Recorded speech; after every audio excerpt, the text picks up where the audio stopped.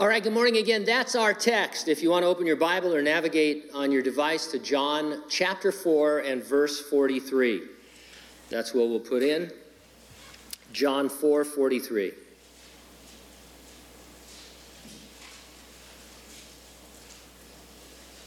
The topic we find there, Jesus has strong words for people who seek signs. The title of our message, Signtology. Father, thank you for our time so far. Always great to worship you, Lord, to be led by the team and know, Lord, that because we're your children, you receive our worship the way any parent would receive singing from their child. At the same time, Lord, you lighten our hearts and liven us to the presence of the Holy Spirit in this place, to be our teacher. And so now as we turn our attention to your word, we pray that it would accomplish all that you intend in each and every heart. Saved hearts, unsaved hearts, those here maybe, Lord, who are backslidden, Lord, those here who have great need. Minister to each of us, Lord, in the way that only you can. We thank you and praise you in Jesus' name, and those who agreed said, amen. Super rare, 100% original Texaco one-piece globe with vented top. Found in the attic of an old building in New Jersey that used to be a Texaco station. It was lying on its side on the floor. There are no cracks. If that eBay description got you excited, you are a collector of vintage signs. The rare Texaco gas pump sold for just under $17,000. I know you want to leave now and go to a garage sale. Maybe you think you can find something like that. Just go home and watch Antiques Roadshow. That's as close as you're going to get. In Provo, Utah, Sparky Sparks boasts a collection of porcelain signs on posts. He believes it's the largest of its kind in the world. We're at 217, and we have another 4 to put up, Sparks said. Our verses in the Gospel of John describe a different type of sign collectors. Wherever Jesus did signs and wonders, the people wanted to see more of them. It prompted the Lord to say, unless you people see signs and wonders, you will by no means believe. Signs and wonders did not inspire saving faith in him. It got so bad that at one point Jesus said to the Pharisees and Sadducees, a wicked and adulterous generation seeks after a sign. Seeking signs is a sign of unbelief. I'll organize my comments around 2 points. Number 1, you don't need to see signs. And number 2, you don't need to seek signs. Let's take a look at our need to not see signs and wonders in verses 43 through 48. Remember when George Bush said, read my lips? Now then he went on to contradict himself, and we did have some new taxes. That's not a political moment here. I just want to say that I like the read my lips part because it got your attention, and he was going to tell you something that was absolutely true. Well, I'd like you to have that attitude as I begin here, because we're going to talk about some things that people find controversial, but I want you to read my lips. Signs and wonders have not ceased in the church age. We are not cessationists. Believers continue to be used by God to perform signs and wonders. Miracles happen. Prophecy and tongues as gifts still edify the church when appropriately exercised. There are gifts of healing. These phenomena, however, have a different priority than they did when Jesus was on the earth. We'll see what that means as we work our way through the verses. So let's put in at verse 43. Now after the 2 days, he departed from there and went to Galilee. Jesus had spent 2 days in the Samaritan city of Sychar. He received a word of knowledge while talking to an immoral woman at Jacob's well. Stunned by his knowledge, she was saved. There were no further signs, wonders, or miracles performed in Sychar. Nevertheless, we read this earlier in the chapter. Many of the Samaritans of that city believed in him because of the word of the woman who testified, he told me all that I ever did. And many more believed because of his own word. And they said to the woman, now we believe not because of what you said, for we ourselves have heard him and know that this is indeed the Christ, the Savior of the world. The word of knowledge Jesus shared was significant. But the Samaritan's testimony is that it was from hearing his plain words that they got saved. And so he did a sign, and it's a remarkable sign to know that this woman had 5 previous husbands and was living with a man in sin. To know that was supernatural, and it drew her into conversation with Jesus, and eventually she was saved. But the majority of the Samaritans were believed not by any sign or wonder, but just by hearing the word of God. Verse 44, Jesus himself testified that a prophet has no honor in his own country. Now, chapter 4 began with Jesus wanting to avoid attention from the religious leaders. He retreated to the obscurity of his own hometown. You'd think that Jesus would be quite the hometown hero, but he wasn't. We read this in the Gospel of Matthew. It's in chapter 13. When he had come to his own country, he taught them in their synagogue so that they were astonished and said, "Where did this man get this wisdom and these mighty works? Isn't this the carpenter's son? Isn't his mother Mary and his brothers James, Joseph, Simon, and Judas, and his sisters? Are they not all here with us? Where did this man get all these things?" So they were offended at him. But Jesus said to them, "Prophet is not without honor, except in his own country and in his own house." It's strange that Jesus' neighbors admitted to his wisdom and his works, but were nonetheless offended that he could be more than the carpenter's son who grew up in their midst. And it's wild, but, maybe there's a lot of ways you could have been offended. One I was thinking of is that, all of a sudden Jesus, from obscurity, was now in the mainline ministry, doing miracles and wonders all over the place, and he had done nothing for 30 years in Nazareth, as his hometown.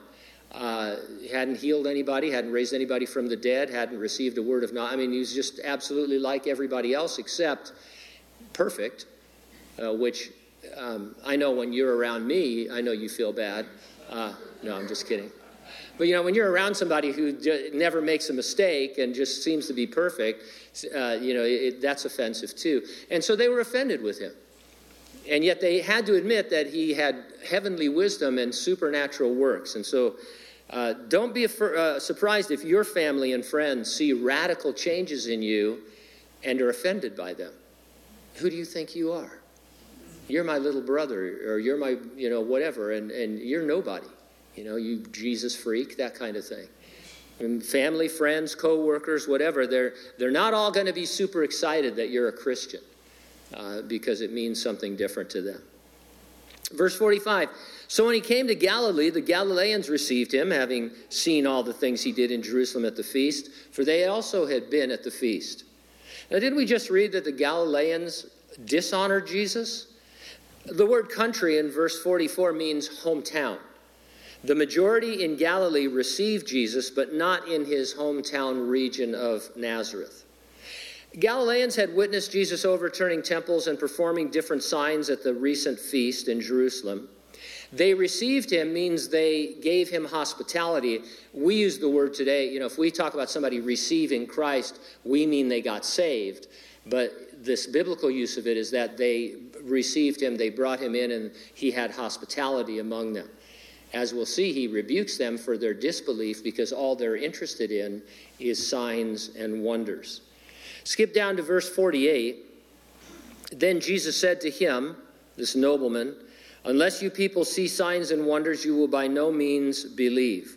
That doesn't, again, another sentence that kind of sounds bad to us. Whenever I say you people, it's like that. It's something pejorative.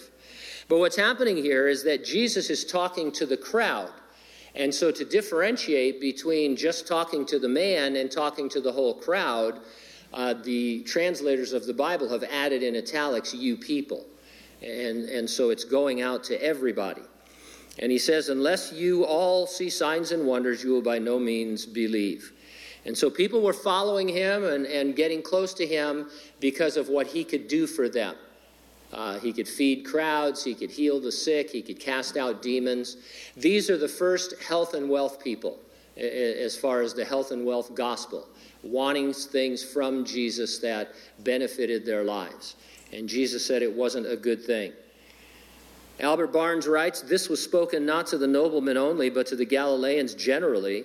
The Samaritans had believed without any miracle, though he had performed miracles enough to convince them, yet unless they continually saw them, the Galileans would not believe. John Gill writes and says, the Jews everywhere required signs and miracles to be wrought in confirmation of Christ being the Messiah, which indeed was right, and Christ did perform them for that purpose, but their sin of disbelief lay in this, that they wanted still more and more signs. They could not be contented with what they had seen, but required more. Adam Clarke writes, the words are not addressed to the nobleman alone, but to all the Galilean Jews in general, for our Lord used the plural number, which he never does when addressing an individual. These people differed widely from the people of Sychar. They had neither a love of the truth nor a simplicity of heart, and would not believe anything from heaven unless forced on their minds by the most striking miracles. Now, the Old Testament predicted that the Messiah, who would come and establish the kingdom of heaven on earth, would perform certain signs and wonders. That would be his calling card, his identification.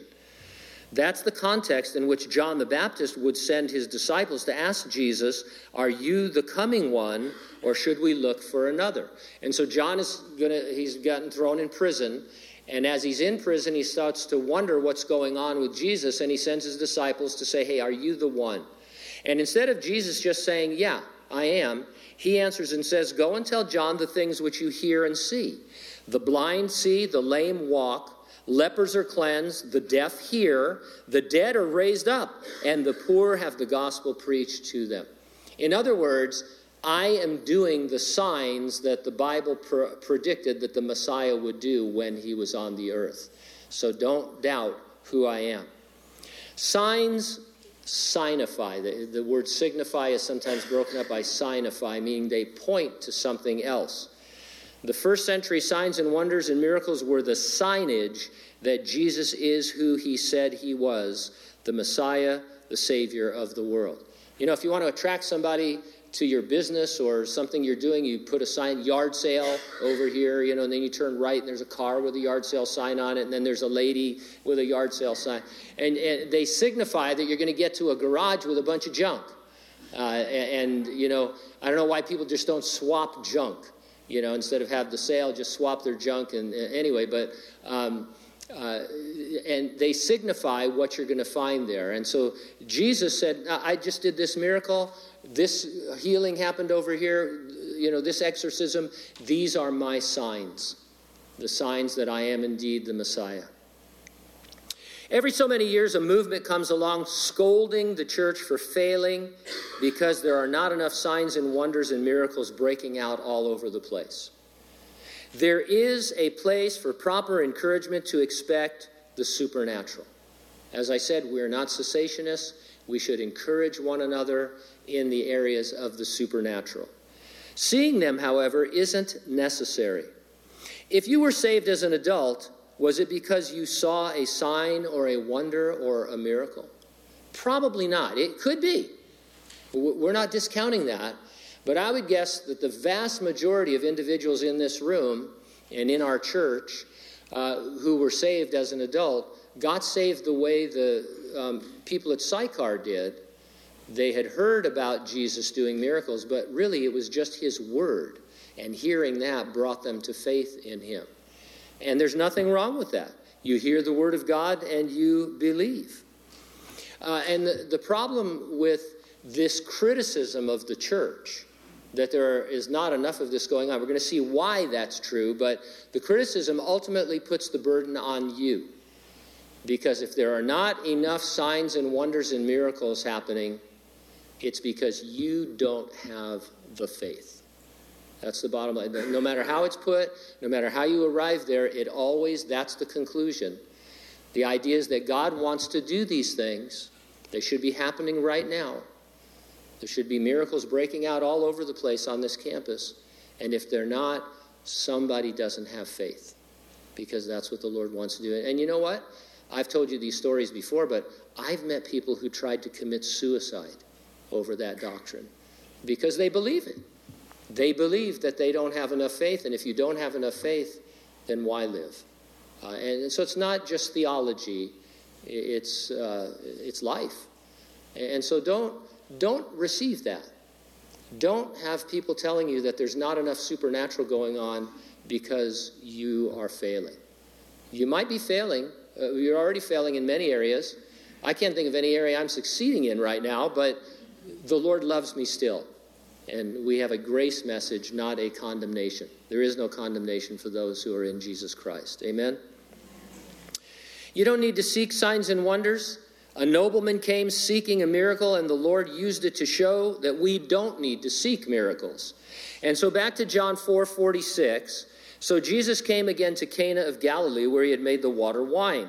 And there was a certain nobleman whose son was sick at Capernaum. The word nobleman describes a position in the civil government. His colleagues would have known his son was sick, and they would have found out later that he was miraculously healed. And as exciting as that is, secondarily, God is causing the gospel to infiltrate the government. And so you've got a co-worker, and it's first century, and his son is sick and sick unto death. And he tells you he's going to go seek this miracle worker, and then his son is healed miraculously. And so that's a testimony to all of those people. Now, our civil government in California has fallen to an all-time moral low. Gavin Newsom's 2021-22 state budget is offering an incentive program for medical students who decide to become abortionists. The $20 million program will either pay off existing student loans for practicing abortionists, or they'll be offered as scholarship money for medical students who pledge to become abortionists. And so, if you're a doctor or, studying medicine, at some point you have to get into your specialty. Do you ever want to ask certain doctors, hey, why did you choose podiatry? What is it with feet? Is it that if your feet are good, everything else is good, or how do you become an ear, nose, and throat man? Like that the ear fascinates me. But here, the government says, hey, we'll pay your student loans or pay for you to go to school if you become an abortionist.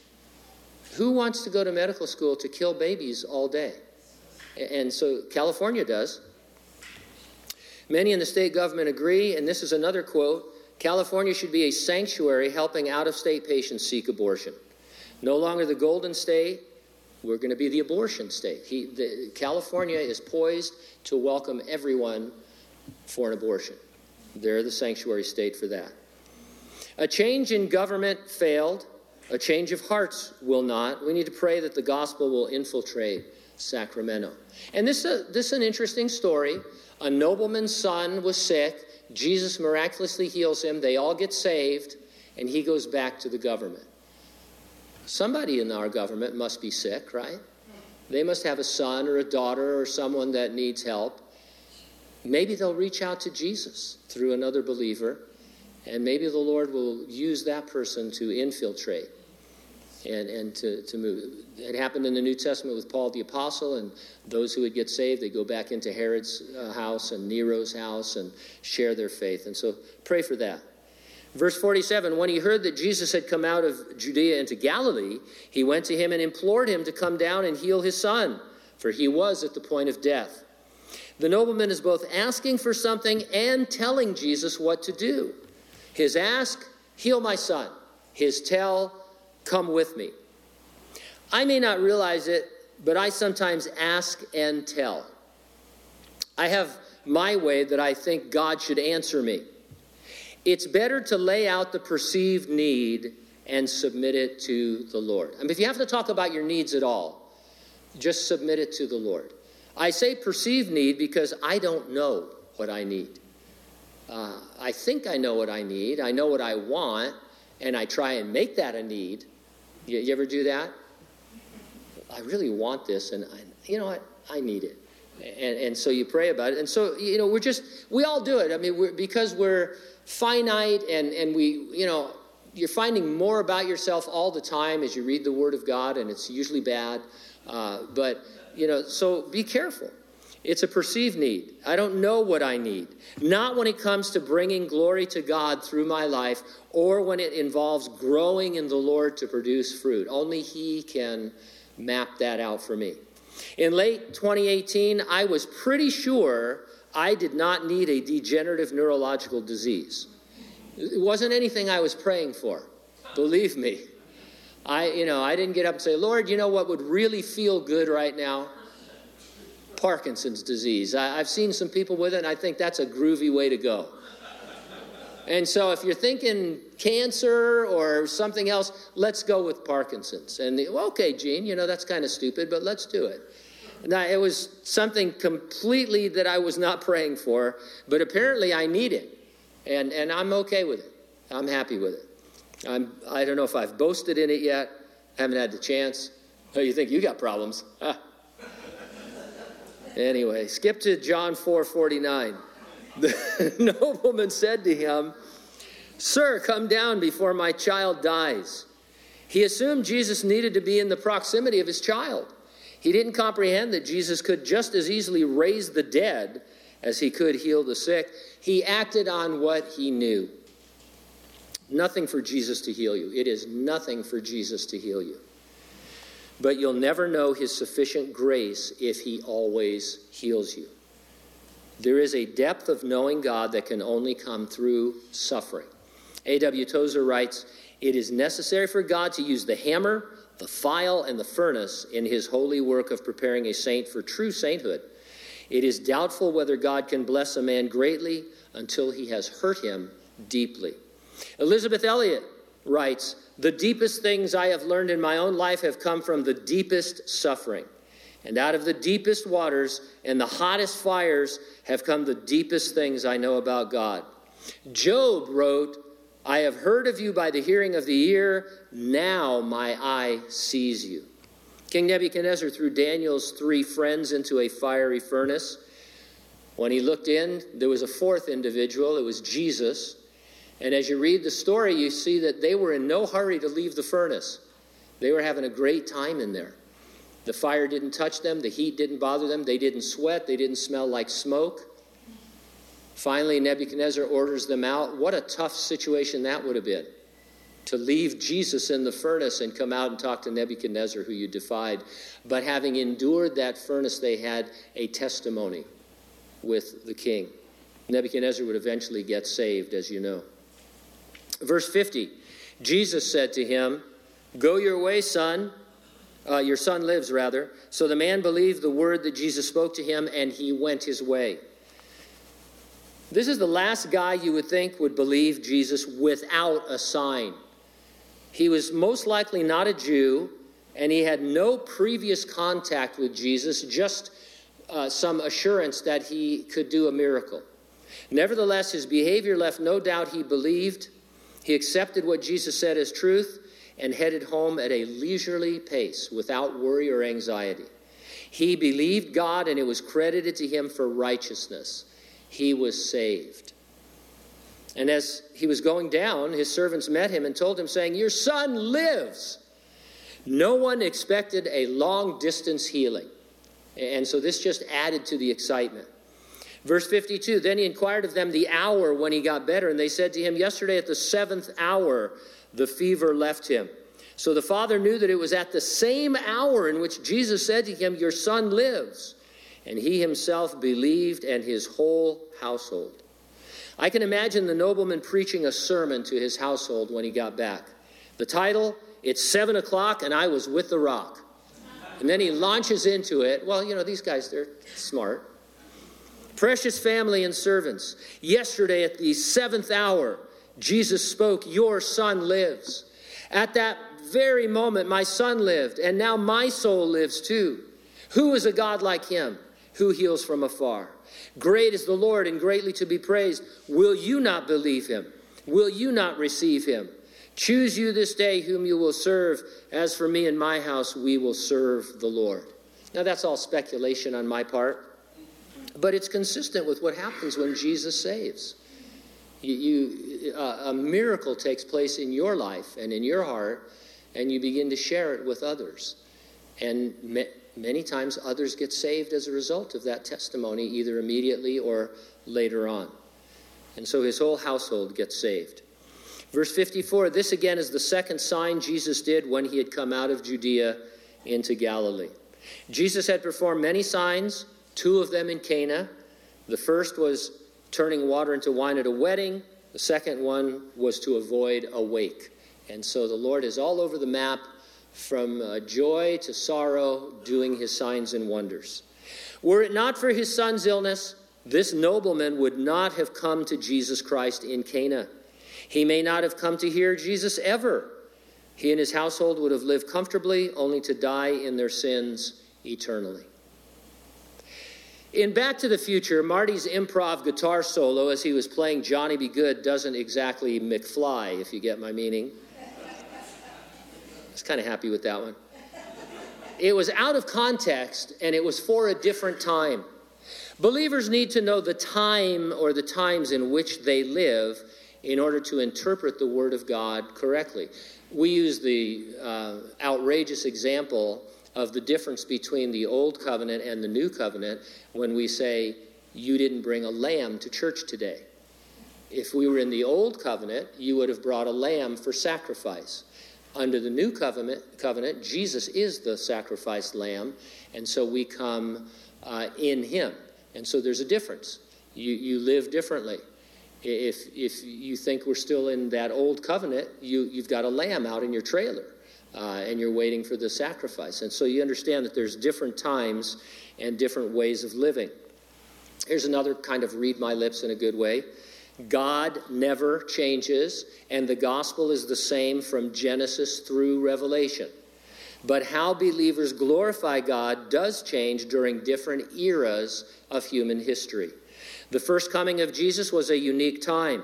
The God-man promised 4,000 years earlier in the third chapter of the book of Genesis was on the earth. And he was offering Israel the prophesied kingdom of God on earth. We pointed out that he was doing the signs that proved he was the Messiah. Signs and wonders, healings and exorcisms were so abundant during Jesus' 3.5-year ministry that the last words in the gospel are, and there are also many other things that Jesus did, which if they were written down one by one, even the world itself could not contain the books that would be written. Remember years ago you used to run out of memory in your computer? That happened every few minutes. You load something up, you don't have enough memory, and you had to put CMOS and DMOS and all, whatever it was that you put into your computer. Now it's just, where is it? It's in the cloud. I have unlimited storage here and here. My wife has 65,000 photographs on her telephone, on her iPhone, and probably 300,000 or 400,000 in the cloud. She's a cloud hog. But, you had to worry about that kind of thing. And so John says, man, the entire world couldn't contain the signs if you wrote them down one by one. When Israel's leaders officially rejected Jesus, the kingdom of God on earth was put on hold. It's still coming because it's an unconditional promise to Israel, but it had to be put on hold. What we call the church age began. It began on the day of Pentecost when the Holy Spirit came upon the disciples praying there, and it continues until the resurrection and rapture of the church. The church age is another unique era in God's dealings with the human race. So let's talk about healing in the church age. There are gifts of healing. However, our experience in the church age is that very few we pray for are healed. Would you just honestly admit that? It's not a defeat. It's not a lack of faith. Most of the people we pray for to be healed are not healed. They're not healed when I pray for them. They're not healed when Franklin Graham prays for them. They're not healed when other famous Christians pray for them. There are healings, right? But very few and far between. Let's consult a biblical expert. The Apostle Paul was blessed with gifts of healing. In one strange episode, and I'm quoting, handkerchiefs and aprons were brought from his body to the sick, and diseases left them, and the evil spirits went out of them. And so Paul's working as a tent maker. He's wearing sweatbands, sweating, and, you take them off and put them in the hazardous waste sweatband container. And somehow on the way to being burned, they were taking him out and, hey, touch this and you'll be healed. And God said, yeah, that's weird, but I'll do that. Sure, why not? I mean, that doesn't justify people selling their sweatbands and handkerchiefs today, right? I've gotten requests. In fact, I've got some of them just to prove, that I have these miraculous handkerchiefs that have done nothing for me. But anyway, I guess they want you to lay them out on you at night or something. It's weird. That wasn't the norm. Paul taught us what is normal in the church age when he said to the church in Philippi, "For to you it has been granted on behalf of Jesus, not only to believe in him, but also to suffer for his name's sake." And so the Lord says, here's a gift, or Paul says, your gift, and during this time in which we live, is for you to suffer for Jesus. From his inspired pen, we read, "Trophimus, I left in Miletus sick." Why didn't he put a sweat rag on him? Because he left him there sick. Paul described Epaphroditus being sick almost to death. Paul asked the Lord for his own healing and was not healed. The Lord answered and said, "My grace is sufficient for you. My strength is made perfect in weakness." Paul responded by saying, "Therefore I will boast in my infirmities, that the power of Christ may rest upon me. Therefore I take pleasure in infirmities, in reproaches, in needs, in persecutions, in distresses, for Christ's sake. For when I am weak, then I am strong." There's a scene in one of the Star Trek movies, I think it's The Undiscovered Country, where it's too hard to set up, but Captain Kirk, the guy says, "I can take all your pain away from you." And he utters in Captain Kirk fashion, "I need my pain. I want my pain." Because it made him who he was. And chills go over your body. You think, yeah, Captain Kirk. My man. If Paul was at a miracle service, he'd say, "Hey, I boast in my infirmities. I'm happy about them. Don't touch me."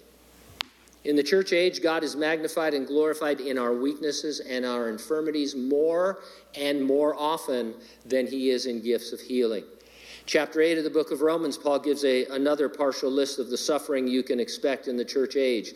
He mentions things like tribulation, distress, persecution, famine, nakedness, peril, sword, principalities and powers, height, depth, and any other created thing. And then he says, "In all these things we are more than conquerors through him who loved us," conquering through patient endurance. What does the Apostle Peter have to say? "Rejoice to the extent that you partake of Christ's sufferings, that when his glory is revealed, you may also be glad with exceeding joy. If you are reproached for the name of Christ, blessed are you, for the Spirit of glory and of God rests upon you." We are characters in Fox's Book of Martyrs, not Fox's Book of Miracles. Pray for healing. Ask for a miracle. Believe that God permits signs and wonders. I'm not going to scoff at any of that. Desire spiritual gifts, including prophecy and the speaking in tongues. We need those exhortations. We are a supernatural people. We have God, the Holy Spirit, living in us. And we need to follow his leading and his prompting. We can't begin in the Spirit and then be made perfect in the flesh. And so all of that is on the table. But don't be a collector of vintage signs as if we were living in the first century when Jesus was on the earth the first time. We live in a different era and a different time. If you want to really affect people for Christ, they need to see the common miracle of your salvation and how you exist under pressure and suffering, that God would be glorified.